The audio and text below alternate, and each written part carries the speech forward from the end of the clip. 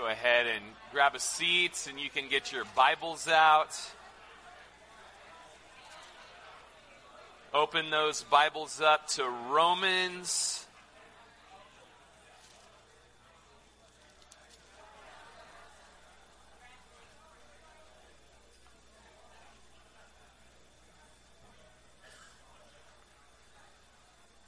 Romans chapter 1.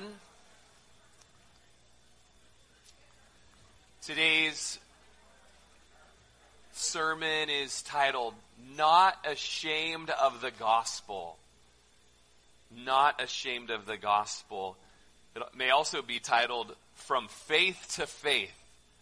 There's a number of different themes here. Just in about 8 verses, we're going to be covering 8 through 17. And excited to be in the book of Romans. I was able to listen to Pastor Chris's teaching last Sunday. Wonderful introduction. The first 7 verses. I did catch him counting on his fingers, no, I'm just teasing. I'm going to just our thing now. Let's use our fingers. I'm pretty sure my high school speech teacher in Lakeview knew what she was talking about when she made that rule, but we're going to break it. And so we're just moving on in Romans and looking at verses 8 through 17. Romans has been called the Fort Knox of Bible doctrine. And I really feel like the Lord wants to do a work this time through the book of Romans. Last time we went through it as a church was in 2011 and 2012.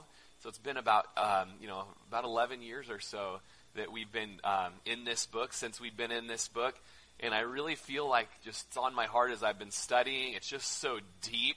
I kind of thought, I've taught Romans so many times, I'm just going to kind of be able to come on in and breeze through. And I know I thought that about John, and John ended up just being like just a big, thick steak, In Romans already, I'm like, oh no, what have I gotten myself into? I'm in over my head, because it's just so deep. And so we're just covering 8 through 17 today as we get into this Fort Knox of Bible doctrine. And I really feel like the Lord wants you guys, some of you are younger Christians, or you've been Christian nearly your whole life. And you just have always been kind of immature or babies in the faith. And the Lord is like, through Romans, I want you to cut your teeth. Like, I want you to start growing in maturity and understanding doctrine and being discipled in the truths of God, His plans for salvation, His plans for setting you apart from this world and your sin, and knowing just how He wants to use you to be a light for Him in this world. And I just really feel like if you'll just be faithful and stick through it and stick to it and be coming on these Sundays and going through Romans with us, the Lord just wants to really equip you for great things in depth of maturity. John Chrysostom was called the golden tongued preacher. It's actually what his name Chrysostom means, golden tongued. And he used to preach, and he was so good, this is the 3rd century, that his church would stand up and applaud as he was preaching. And he had to do a special sermon telling them, you shouldn't do that. Don't stand up and applaud anymore. And guess what they did? Stood up and applaud during that sermon. Golden tongue. So he always had that. Very well respected church father. And it was Chrysostom who said he read the book of Romans every week for 18 years. So he was a guy that knew the book of Romans inside and out. When I first started teaching Romans about 11 years ago, I started memorizing the book. I think I made it to chapter 9, and it's just something that just comes up all the time. You're just always going to Romans. When you start just putting whole books into your brain and into your heart, it comes up all the time. So hopefully this time through we'll get 9 through 16 in the old brain bank as well. And when I was a young youth pastor, our high school group memorized Romans chapter 8 together. So there was about 4 weeks that we would come together and just work on memorizing it together.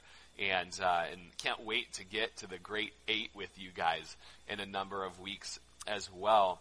It's hard for us to imagine the sensation that the mere mention of the word Rome would arouse in 1st century people who lived just in the faraway provinces of the ancient world. It was said that Rome was the eternal city which had given the world peace, wrote Bishop Stephen Neal. It was the fount of law, the center of civilization, the mecca of poets and orators and artists, while being at the same time a home of every kind of idolatrous worship. And it's fun to be going into Romans so immediately after the book of Acts, because we just left off where Paul finally made it to Rome and finally got to see this church he'd written this letter to and ministered to them and then preached the gospel there. We have it pretty fresh in our heads historically, the relationship that Paul had with the Romans. And with that, if you haven't listened to Chris's introduction last week, listen to it. It's such a great teaching. And you can go on YouTube, and something in our life that we have these days, I listened to Chris's teaching at time and a half on YouTube. It was just super fun, All of his jokes landed, and all the deep doctrine was just powerful still. And I was like, oh, it was so good. I was able to listen to it and then dive right into my study on it. So sometimes that helps if you just need to get through it. Turn it up a little bit. That's okay. But we're kicking into that deep relationship Paul had with the Romans, and he says in verse 8, "First I thank my God through Jesus Christ for you all, and your faith is spoken of throughout the whole world." Incredible witness the Roman church already was. Now, allowing for a degree of understandable exaggeration, it was still true that wherever the church had spread, the news of the Christians in Rome had spread as well. And just wonderful thing that I think wherever the Holy Spirit's moving, this is the case. For us, just such a tiny church on a tiny dot on a tiny map of Prineville, and just the work that God has done through our church in Nepal and your generosity to be sending missionaries and support. And, if you didn't catch our missionary update in Nepal, we just paid for the second story of a church in a village in Nepal to be built. And just that church is just thrilled just of the generosity of you guys. Just last week, we sent money down for a new Honda dirt bike to be bought in Nepal so that Pastor Raju can travel around the villages around Lapu, where there's about 4 different young church plants starting, and he's just going to be going and ministering. And then those pastors are also getting dirt bikes and heading up to the Solokhumbu region by Everest, where we went on our first trip, and they're going to be doing a special unreached mission up in there through dirt bikes, and then going to another region in the Mustang area of Nepal. And so they're just like so thankful that the Lord has just used our body to tune them into the unreached, that now they're heading out on dirt bikes to go to the Himalayas and preach the gospel to the unreached. And they're just so thankful for you guys. And just testimony. I heard of a testimony of a distant relative of a friend of ours in Oklahoma who brought up at a funeral. There was no idea that there was a connection to our church. And at a funeral in Oklahoma, someone mentioned there's a church in Prineville where God is moving so radically, and they were referring to us. I wish that he'd do that in our denomination. And my friend was like, they don't even know that I know you guys, and they're talking about you guys. And so over in Oklahoma at a random funeral, this is the kind of stuff that it's just God's grace and the power of his Holy Spirit. It was happening in Rome, and we worship the Lord and praise him that it's happening for Prineville as well. Look in verse 9. "For God is my witness, whom I serve with my spirit in the gospel of his Son, that without ceasing I make mention of you always in my prayers, making request, if by some means now at last I may find a way in the will of God to come to you. For I long to see you, that I may impart to you some spiritual gift, so that you may be established." And so he just we haven't had this Acts 28 experience yet where he's finally seen them. He's just writing to them. I'm so excited to see you guys. And we see in Acts chapter 28 that a number of these Christians hiked that 125 miles to 3 inns. Do you remember that 2 weeks ago? Or to Appiforum, it's called, where they met up with him and then hiked the 125 miles back to Rome. Just the deep relationship that Paul would write to them, that he longs to see them. And he wants to give them some spiritual gift. Some have thought, well, maybe it's spiritual gifts of prophecy and teaching and being able to preach the gospel so that there could be church leadership there, so that they could be established. You could understand this heartfelt connection the apostle had.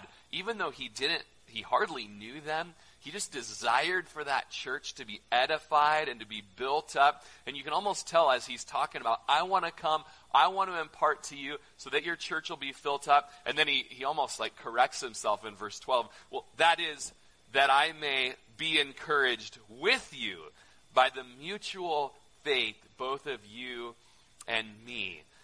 Or ESV if you're reading it today. That is that we may be mutually encouraged by each other's faith, both yours and mine. So as he's writing, I want to come, I want to impart to you some gift and build you up. Oh man, now that I'm thinking about it, I want to be built up by you guys. We have a mutual faith where it goes both ways, where we will both serve one another and build each other up. John Stott said, no sooner has he dictated these words than he seems to sense their inappropriate one-sidedness, as if he has everything to give and nothing to receive.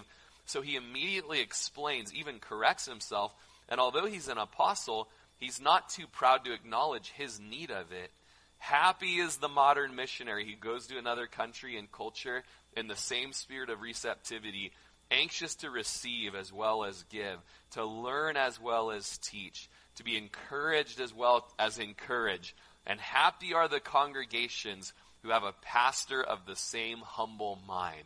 And so I want to just encourage you guys that as we gather together throughout the week, Sunday morning, whatever it may be, there may need to be the Lord correcting something in you where you think, oh, I'm just coming to Calvary Chapel to just receive and be fed and be built up and be a bit of a consumer maybe, but not give out, not pour out, not serve.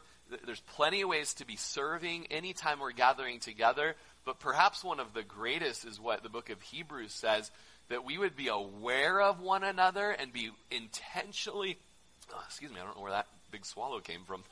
The reflex wasn't happening. That we would be intentionally looking out for one another so that we could stir one another up towards love and good works. And the language there in the book of Hebrews just speaks of great intentionality where we are just aware of who's around us, maybe what might be going on in their life. Maybe they're new to the church, new to the community, going through some loss, some hardship, some rejoicing, some stirring up. And we're just out for building up one another, but also receiving from one another. And sometimes that's hard. It's encouraging to me when people ask, Rory, how are you doing? And it's not like it never happens. It happens regularly, but it feels like out of place. Like, well, you shouldn't be asking me that. I should be asking you that, And it's like, no, like, this is really special that they care how I'm doing as well. And then I kind of have to, like, crack the wall down just a little bit and try to be like, how am I doing? And how can I be real with this person so they can pray for me, bear my burden, rejoice with me, and all of those things. And so are you catching the reciprocal nature of Christian fellowship? Even the apostle wasn't too proud to say, you know what, I need something from you guys as well. Verse 13, now I do not want you to be unaware, brethren, that I often planned to come to you, but was hindered until now, that I might have some fruit among you, just as among the Gentiles. I'm a debtor both to Greeks and to barbarians, both to wise and unwise.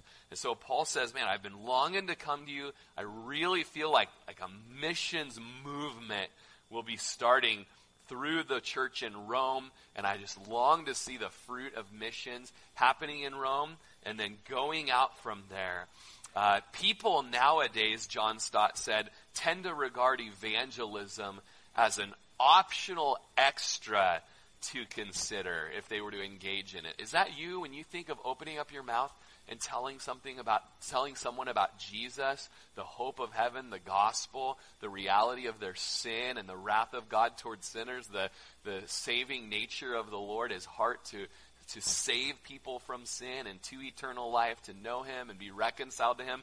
Is that something that just doesn't pop in your mind as something to do, or that it's just an optional extra. Stott says sometimes we feel like we're just doing a favor for God. But Paul spoke of it as a debt or as an obligation. The modern mood is one of reluctance, but Paul's was one of eagerness. In verses 14 through 16, we see three different I am statements. The first one in verse 14 is, I am a debtor. I am a debtor. This word debtor speaks of obligated. I'm obligated. And it's not that he's borrowed anything from the Romans that he has to repay. That often is why we think of debt. Oh, yeah, like I owe you because I borrowed something from you or I took out a loan. There can also be the third-party nature of indebtedness, and that is that someone gave me something to give to you, and until I give it to you, I have an obligation or an indebtedness to you to get that to you. I've been entrusted with a stewardship of something. And Paul says, man, from the Lord, I've received a stewardship of the gospel and the ministry of the gospel to you. And until I do that, I'm indebted to you. And I think that's really a good mindset for us to have for the world out there that we're called to evangelize and to tell the gospel to, is that we are debtors to tell people of Jesus' salvation. We ourselves have been recipients of such a great grace, and now we are to go and give out such a great grace. And until we're doing that, man, we're just holding on to the treasure that's been entrusted us to give out. So I just encourage you, the Lord is in that mission, and so he's not going to leave you hanging in that moment where you're to open up your mouth and speak the life of Jesus. He's going to come through in power the second you just take that step of faith and crack open those lips to make known the mystery of the gospel. He says he's a debtor both to Greeks and to barbarians, both to wise and to unwise. This may be alluding to differences in nationality or cultures or languages, or maybe even the different intelligence levels out there in education.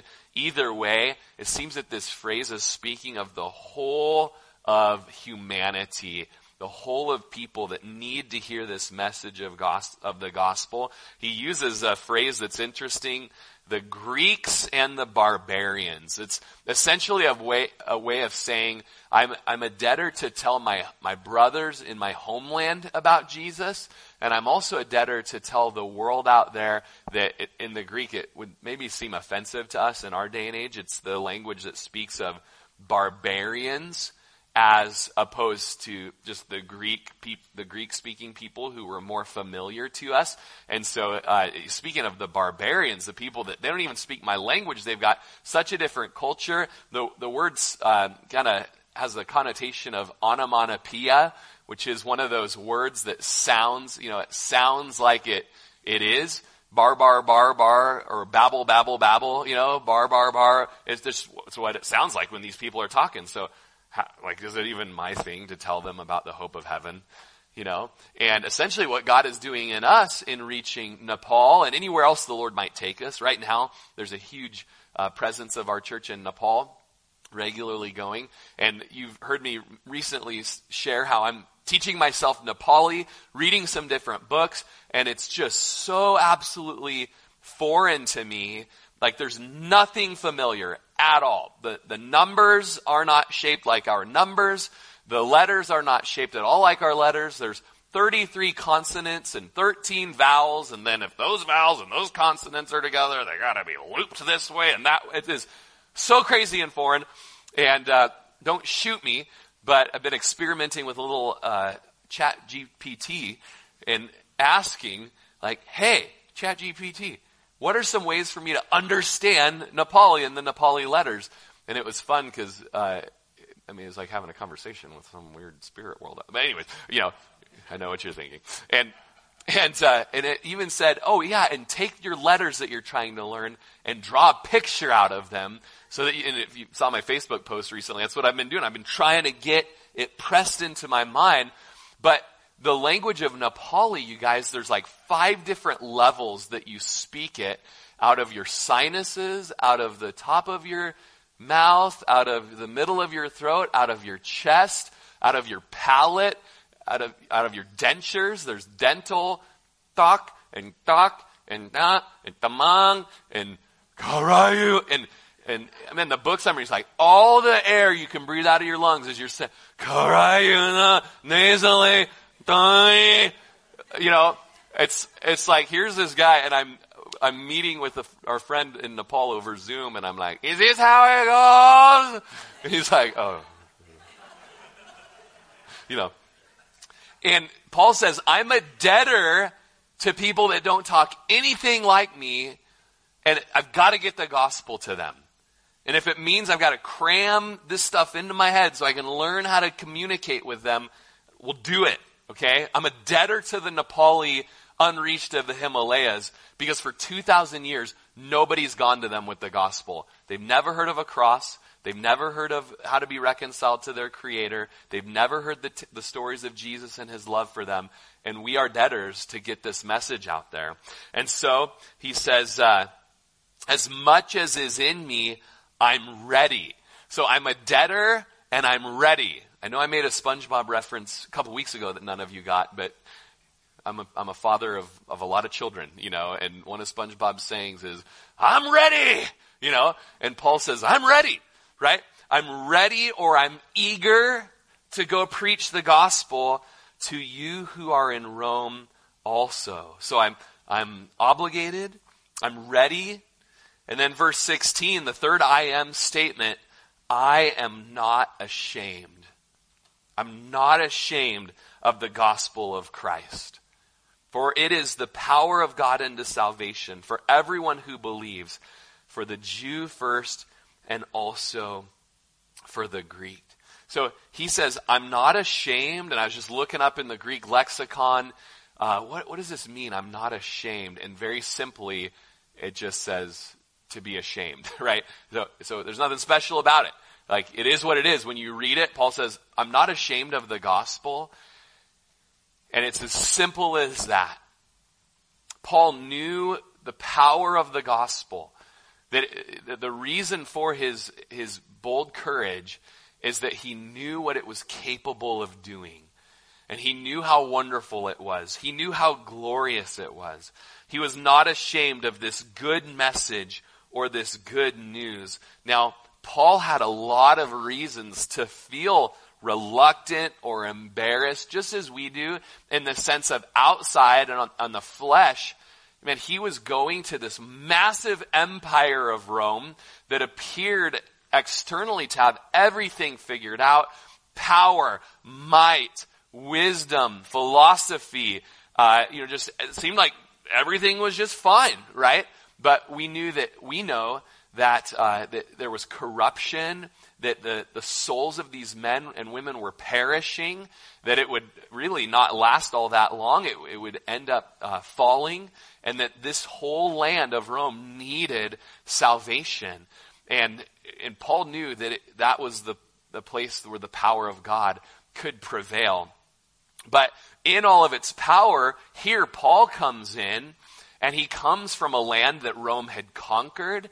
He, in his physical stature, was historically known to be a weak, bent-over, bushy-browed, whiny-voiced guy. So there was nothing in and of his flesh that he had anything to boast or be pompous about before Rome. They didn't give a lick about, his pharisaical intelligence in Judaism. They'd beat the Jews, And so as he comes in, externally, he had every reason to be ashamed. But with the treasure that he had, it was worth so much that he's like, I'm not ashamed. This is just incredible, and I've got to give it to you guys. Stott says, in the long run, only because we've experienced its saving power in our own lives has God reconciled us to himself through Christ, forgiven our sins, made us his children, put his Spirit within us, begun to transform us, and introduce us into his new community. How could we possibly be ashamed of the gospel? And when you know what Jesus has done for you, and where you've come from, and what you've come out of, and the things that you've done that in your heart merit the wrath of God upon you towards sin, And yet you know that he graciously and mercifully saved you and redeemed you and made you a part of his family and gave you an inheritance in the heavens and has a future and a hope for you. How could you possibly be ashamed of Jesus? And it's just a good time to take stock of ourselves in the way that we communicate and shine for the Lord out in our community. Would the Lord be speaking to us today? You're ashamed of me. The way that you live and the way that you're quiet and the way that you never talk about me, you're ashamed of me. You talk about your wife at work. You talk about your kids at work. You talk about your projects out in the garage or in the shop or in the garden at work. Why don't you talk about me at work? And I just feel like the Lord would just speak to you that it's okay to start out small. Maybe tomorrow just go in, just purposing in your heart, I'm going to talk about Jesus at the office tomorrow. I'm going to talk about Jesus in the break room tomorrow. I'm going to do it. Start out small. Start out small by just mentioning the name Jesus in your conversation. Just begin to crack that door open of bringing light into your world. But 1 Corinthians 1:18 tells us that the message of the cross is foolishness to those who are perishing. There's no way around it. The world is going to think that. So you can go into it expecting it, that to those perishing around you, they're going to think you're a fool for the things that you believe. But Paul also tells the Corinthians that for those of us who are being saved, it's the power of God. There is transforming life happening within me. And he goes on to say in 1 Corinthians 1:23 that we preach Christ crucified, to the Jews a stumbling block, and to the Greeks foolishness. So even just speaking about a God who came and died and was slaughtered on a tree, to the people out there, it's a stumbling block, it's foolishness. But again, it's the power of God to those who are being saved. But he says, I am not ashamed of the gospel. This is an example of, in literature, what's called litotes. I don't know if you've ever heard of this. Litotes. It's exaggerating by using the negative form. It's underestimating for rhetorical expression, especially when you're expressing the affirmative by its negative contrary. For instance, some other ways we see this is when someone might say, I was not a little upset. What you really mean is, I was very upset. And so essentially, what Paul is saying when he says, I'm not ashamed of the gospel, he's basically saying, I glory in the gospel. I'm thrilled with the gospel. Or I'm mighty proud of the gospel. Someone once said, no one will ever glory in the gospel unless they are first converted by the gospel. And so it's just good time today in the presence of the Lord to take stock. Have I been converted and changed by the power of the gospel? Forgiveness of sins, new heart, new mind, new life, new nature in the gospel. Well, I'm not ashamed of it because it's powerful. It's the Greek word dunamis. We distantly get our word dynamite from this. Speaks of explosive, violent, miraculous power and might. The gospel is the power unto salvation. You are not that power unto salvation. Many people don't speak up at work and at play because they just feel like, oh, I'm just so nothing. I'll never have the right words or the smoothness of speech or the right examples or the great apologia. I will never. And it's like, hey, just the gospel itself, the story of what God does to save sinners, that is the converting power right there. And it's through the foolishness of the one speaking that he gets all the glory anyways. The gospel is the power of salvation. It's a gospel that saves you. A story is told of a bishop who was traveling on a London train, going to conduct a religious ceremony. He was confronted with a Salvation Army girl traveling in the same direction. She assumed he was so religious and that he didn't know the gospel. So she asked him, "Excuse me, Bishop, is you saved?" To which he replied, "Young lady, don't you mean," and I know what you're thinking, it wasn't the grammar that he was worried about, right? "Don't you mean, have I been saved? Am I being saved? And will I be saved?" You know the three tenses of salvation? This bishop spoke it to the Salvation Army girl. He explained the nature of salvation, that I was saved from sin's penalty the minute I believed the gospel. Saved from sin's penalty. And today, as I'm on this earthly pilgrimage, I am presently being saved from the ravages of sin's power. As I submit to the Holy Spirit and I'm in obedience to his word, I'm presently being saved from sin's power. And then one day, I will be saved from even the presence of sin around me. It's the power of God unto salvation. It saves past, present, and future. It saves everyone who believes. And you guys, this is really the clause that's important. You must believe in this salvation. Saving faith, which is the necessary response to the gospel, is the great leveler. It's for the Jew, it's for the Greek, it's for anyone who is saved. We're all saved the same way, and that is by faith. It's in this passage, this famous passage. You probably memorized this passage before, where we really see what the gospel is. John Stott mentions three different things here that we see the source of the gospel here, that it's from God or out of God, that it starts with God.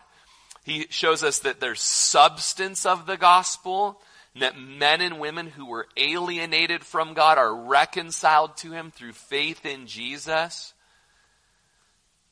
The scope of the gospel extends to everyone who would believe. If you look at Romans 3:22, you see those three things: substance, source, substance, and scope. Look at this, Romans 3:22. The righteousness of God shows that salvation comes from God. There's the source. Through faith in Jesus Christ shows us the substance, that it's through faith. And then the scope tells us that it's to all and on all who would believe. And that salvation is available for you today, past, present, and future. Your sins will be forgiven. You'll have power and strength to live for him today. You'll have bright hope for tomorrow. But John Calvin said, all that he has achieved for us is no value to us as long as we remain outside of Christ. You got to come into Christ, Jesus. You got to believe upon the Lord Jesus and let him work these works in you. We see that it's for the Jew first and also for the Greek. Paul would go first to the Jews, try to share the gospel. Sometimes he'd get some buy-in and get some great help in the ministry, but typically they would all go from there on out to the non-Jews. Verse 17 tells us, in the gospel, the righteousness of God is revealed from faith to faith, as it is written, the just shall live by faith. So in the gospel, we see righteousness. And it's funny, I just looking in my old notes, and just the definition I took out of the Greek lexicon was that righteousness speaks of equity. And isn't that a big buzzword in our culture these days? Equity, right? And man, a people that long for equity are looking in all the wrong places. It's actually in the gospel of Jesus Christ that you find equity, that you find righteousness, that you find justification, is what the word speaks of. It's a legal tradition dealing with fairness and ethics. And it's there at the cross of the Lord Jesus Christ that we see equity, as God himself, the ruler of the universe, lays down his life to save the very people that had offended him, That's the great equity. And that anyone who would believe upon that would equally have salvation at the level ground of the cross. The righteousness is not only spoken of, but the righteousness of God is spoken of in verse 17. It's a phrase repeated again and again in Romans. And then the only place we see this phrase, righteousness of God, in the rest of the New Testament is in 2 Corinthians 5:21. We'll read 2 Corinthians 5:21 in just a little bit. But the righteousness of God is a phrase repeated again and again in the book of Romans. John Zeisler puts it that this righteousness speaks of, quote, salvation is the form that God's righteousness takes. So I'm not ashamed of the gospel of the Lord Jesus, right? For it is the power of God unto salvation. Okay? Then it speaks towards the righteousness of God. And I just love that, what Zeisler put in his letter to the Romans book. Salvation is the form that God's righteousness takes. Ernest Casman writes of God's righteousness in terms of power, God's saving power, his loyalty to his covenant, overthrowing the forces of evil, and vindicating his people. The Greek scholar N.T. Wright, understanding is similar. He writes, the righteousness of God is essentially the covenant faithfulness of covenant justice of the God who makes promises to Abraham, promises of worldwide family, characterized by faith, in and through the evil of the world would be undone. I know this is a lot, you guys. Like reading the room, this is all like, whoa, I feel like I just stepped into like a college course. Get ready for the book of Romans, friends. All right? There's not necessarily a lot of razzle-dazzle, or as I'm learning in Nepali, jili-mili. Okay? But it's a lot of legal jargon. It's a lot of deep doctrinal stuff that helps us know how we have standing in salvation, not by ourselves, but by grace through faith in Jesus Christ. You've got to know this. And if you've been a Christian for any amount of time, guys, I just went and visited the Hassies the other day, and they have sweet little baby Juniper or June. And we're just learning, 3 months old. And Kelsey said, and she's beginning to cut her teeth, you know. And I'm like, oh my goodness, that's so young. And I don't know, I've had 4 or 5 kids, you know, but it's like the teething. I don't remember when all that happens in the process, 14 or something like, I don't know, you know. But I do remember when those teeth did start coming in, you know, and you just would rub your finger on those gums and you'd start feeling that popping through. And what's the demeanor of the baby as that's happening typically? Mama pajama, you know, is what they're saying. That may be Romans for us. It may be a little bit of like the rub on the gums and a little pain, but man, I'm bringing my notebook to church. I'm bringing my pen. I'm rolling up my sleeves and lacing my boots up because there's work to do in knowing the great salvation we have and how to get it out there, right? This righteousness of God, an attribute, an announcement, an activity. Tim Chaddock said, God, who is in the right in his activity of making people right, results in a right standing of man before God. Let me say that again. God, who's in the right in his activity of making people right, results in a right standing of man before God. And that's where 2 Corinthians 5:21 comes in so well. For he made him who knew no sin to be sin for us, that we might become the righteousness of God in him. It's in the gospel that the righteousness of God is revealed and is given to mankind. We are made righteous in what's called the great exchange, where God made Jesus his son, who never knew any sin. He actually became sin for us, that we might become the righteousness of God in Christ Jesus. That's the great exchange. And if you trust in Jesus, you are made righteous. You are justified. just as if you'd never sinned. Martin Lloyd-Jones, a doctor, became a theologian at Westminster Chapel in London, 1939 through 1968. I was reading his commentary of 14 volumes for Romans can be bought for $430. So, yeah, there you go. That's I found quotes for free on Google. So, there you go. Okay, just kidding.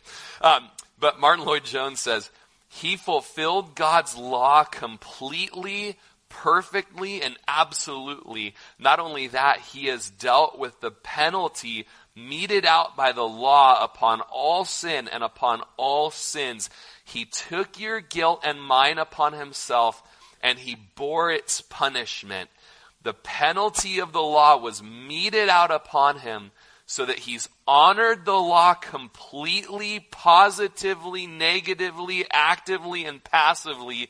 Jesus is the fulfillment of all things, or as Paul has put it, for he made him who knew no sin to be sin for us, that we might become the righteousness of God in him. He does more than just wipe your slate clean or take you back to a zero-sum balance. He actually gives you righteousness and gives you the wealth of being righteous before God. Douglas Moo said, the righteousness of God is first of all the saving intervention of God in history, predicted by the prophets, manifested by God at the cross, and constantly made effective by the preaching of the gospel. Did you catch that? The glorious salvation is constantly being made effective as we preach the gospel. The opposite, it's almost painful to say that it's ineffective if we're not preaching the gospel. As the gospel's going out, it's the power of God unto salvation for everyone who believes. And that effectiveness is being spread and propagated. This glorious salvation, the righteousness of God, and we're going to finish with this phrase, is from faith to faith. From faith to faith. Some translations say, from faith leading to faith. Almost sounds like a George Michael song, doesn't it? You gotta have faith, the faith, the faith. I gotta have faith, the faith, the faith. Okay. Man, it's such a catchy song.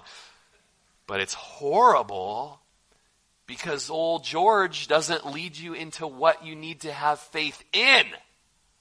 And so much of the world just kind of is existential and I gotta have faith, the faith, the faith. I don't know what in, you know. Or going to a wedding yesterday where it was spoken that just about love is the thing. And it's like, love of whom? From whom? To whom? Like where's the root at? It's deeper. Okay? The righteousness of God is from faith to faith to all and on all who believe. So, from faith leading to faith, it has a connotation, if you'll forgive me, to take us back to one of our childhood songs we sing as patriots, right? This land was made for you and me. There are these phrases in it that say, this land is your land. This land is my land. Oh, wait, it's your land. No, wait, it's my... No, just kidding. No, this land is your land. This land is my land. How's it go? From California to the New York Island, from the redwood forest to the Gulf Stream waters, this land was made for you and me. And so in the writing of this guy was like a country music singer back in like the 50s that wrote this. I don't know that he understood. It's like a biblical thing to speak of from California to the New York Island, from the redwood forest to the Gulf Stream waters, from faith to faith. It has connotation of movement and going somewhere, and that there's action in the traveling that applies something glorious to us. One of my new reads from the Pillar New Testament commentary, what was his name? Oh man, I'm not seeing the footnote here. Last name, Keith. Keith, I think it is. Caleb Keith, I think. We're going to go with that. He writes, the phrase is construed as an idiom of emphasis, meaning entirely by faith. The New Revised Standard Version says it construes a phrase as through faith, for faith, implying a purpose from shore to shore, from strength to strength, from town to town, from California to the New York Islands. Like it's speaking of purpose, okay? In all cases, Keith says, the first and second elements of the idiom from A to A denote the same thing. There's progression, movement, and growth. From beginning to the end, it's faith, it's belief in the Lord Jesus Christ, where there's movement from beginning to end in our lives. For the just shall live by faith. And then to really understand what is meant by from faith to faith, you've got to look at this quote, the just shall live by faith, which comes from Habakkuk. And I've got the reference for you. We're going to wrap this up here. In 607 BC, one of Habakkuk the prophet's frustration was that Israel was sinning her brains out and God hadn't judged them. Where was God? And it says the burden that Habakkuk the prophet saw, O Lord, how long shall I cry and you will not hear, even cry out to you, violence and you will not save? Why do you show me iniquity and cause me to see trouble? For plundering and violence are before me. There's strife and contentions that arise. Therefore the law is powerless and justice never goes forth. For the wicked surround the righteous. Therefore perverse judgment proceeds. I will, and then it goes on to say in the next chapter, verse 4, I will stand my watch and set myself on the rampart and watch to see what he will say to me and what I will answer when I'm corrected. Back there in chapter 1, though, it says, the Lord answered and said, write the vision and make it plain on tablets, that he may run who reads it. For the vision is yet for an appointed time. At the end of it I will speak and not lie. Though it tarries, wait for it, because it will surely come. It will not tarry. Behold the proud, his soul is not upright in him. But the just shall live by faith. But the just shall live by faith. It's a crazy prophetic vision that Habakkuk has, where he's saying, why is our land so wicked? You're not correcting them, Lord. And the Lord says to Habakkuk, if you're ready for it, I don't know if you're ready for it. Like, you've got to trust me. You've got to live by faith.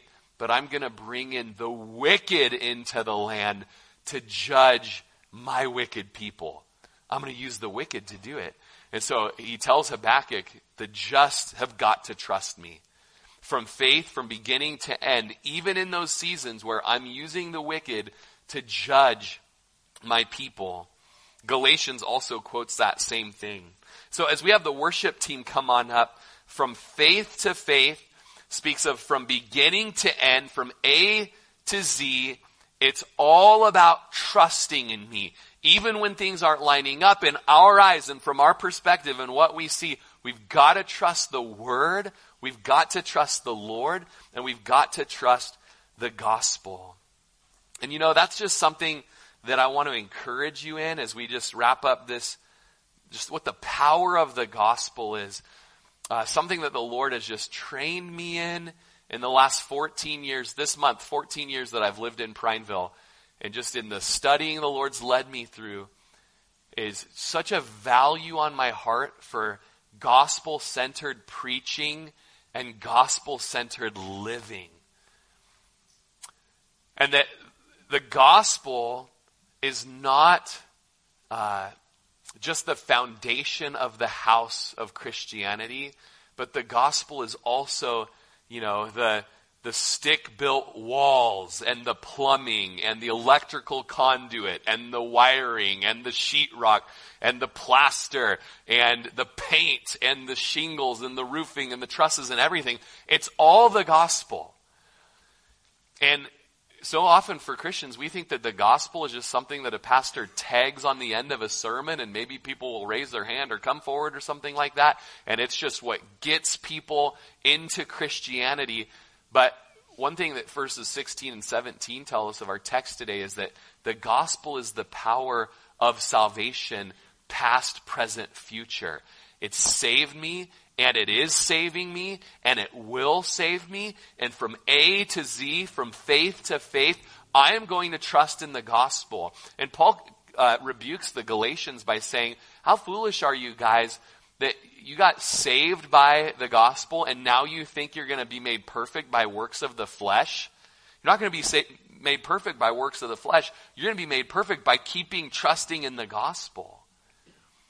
And as we wrap up, there is such power in continually trusting in the gospel in every area of our lives. It is the power of God unto salvation. It saves us and it changes us.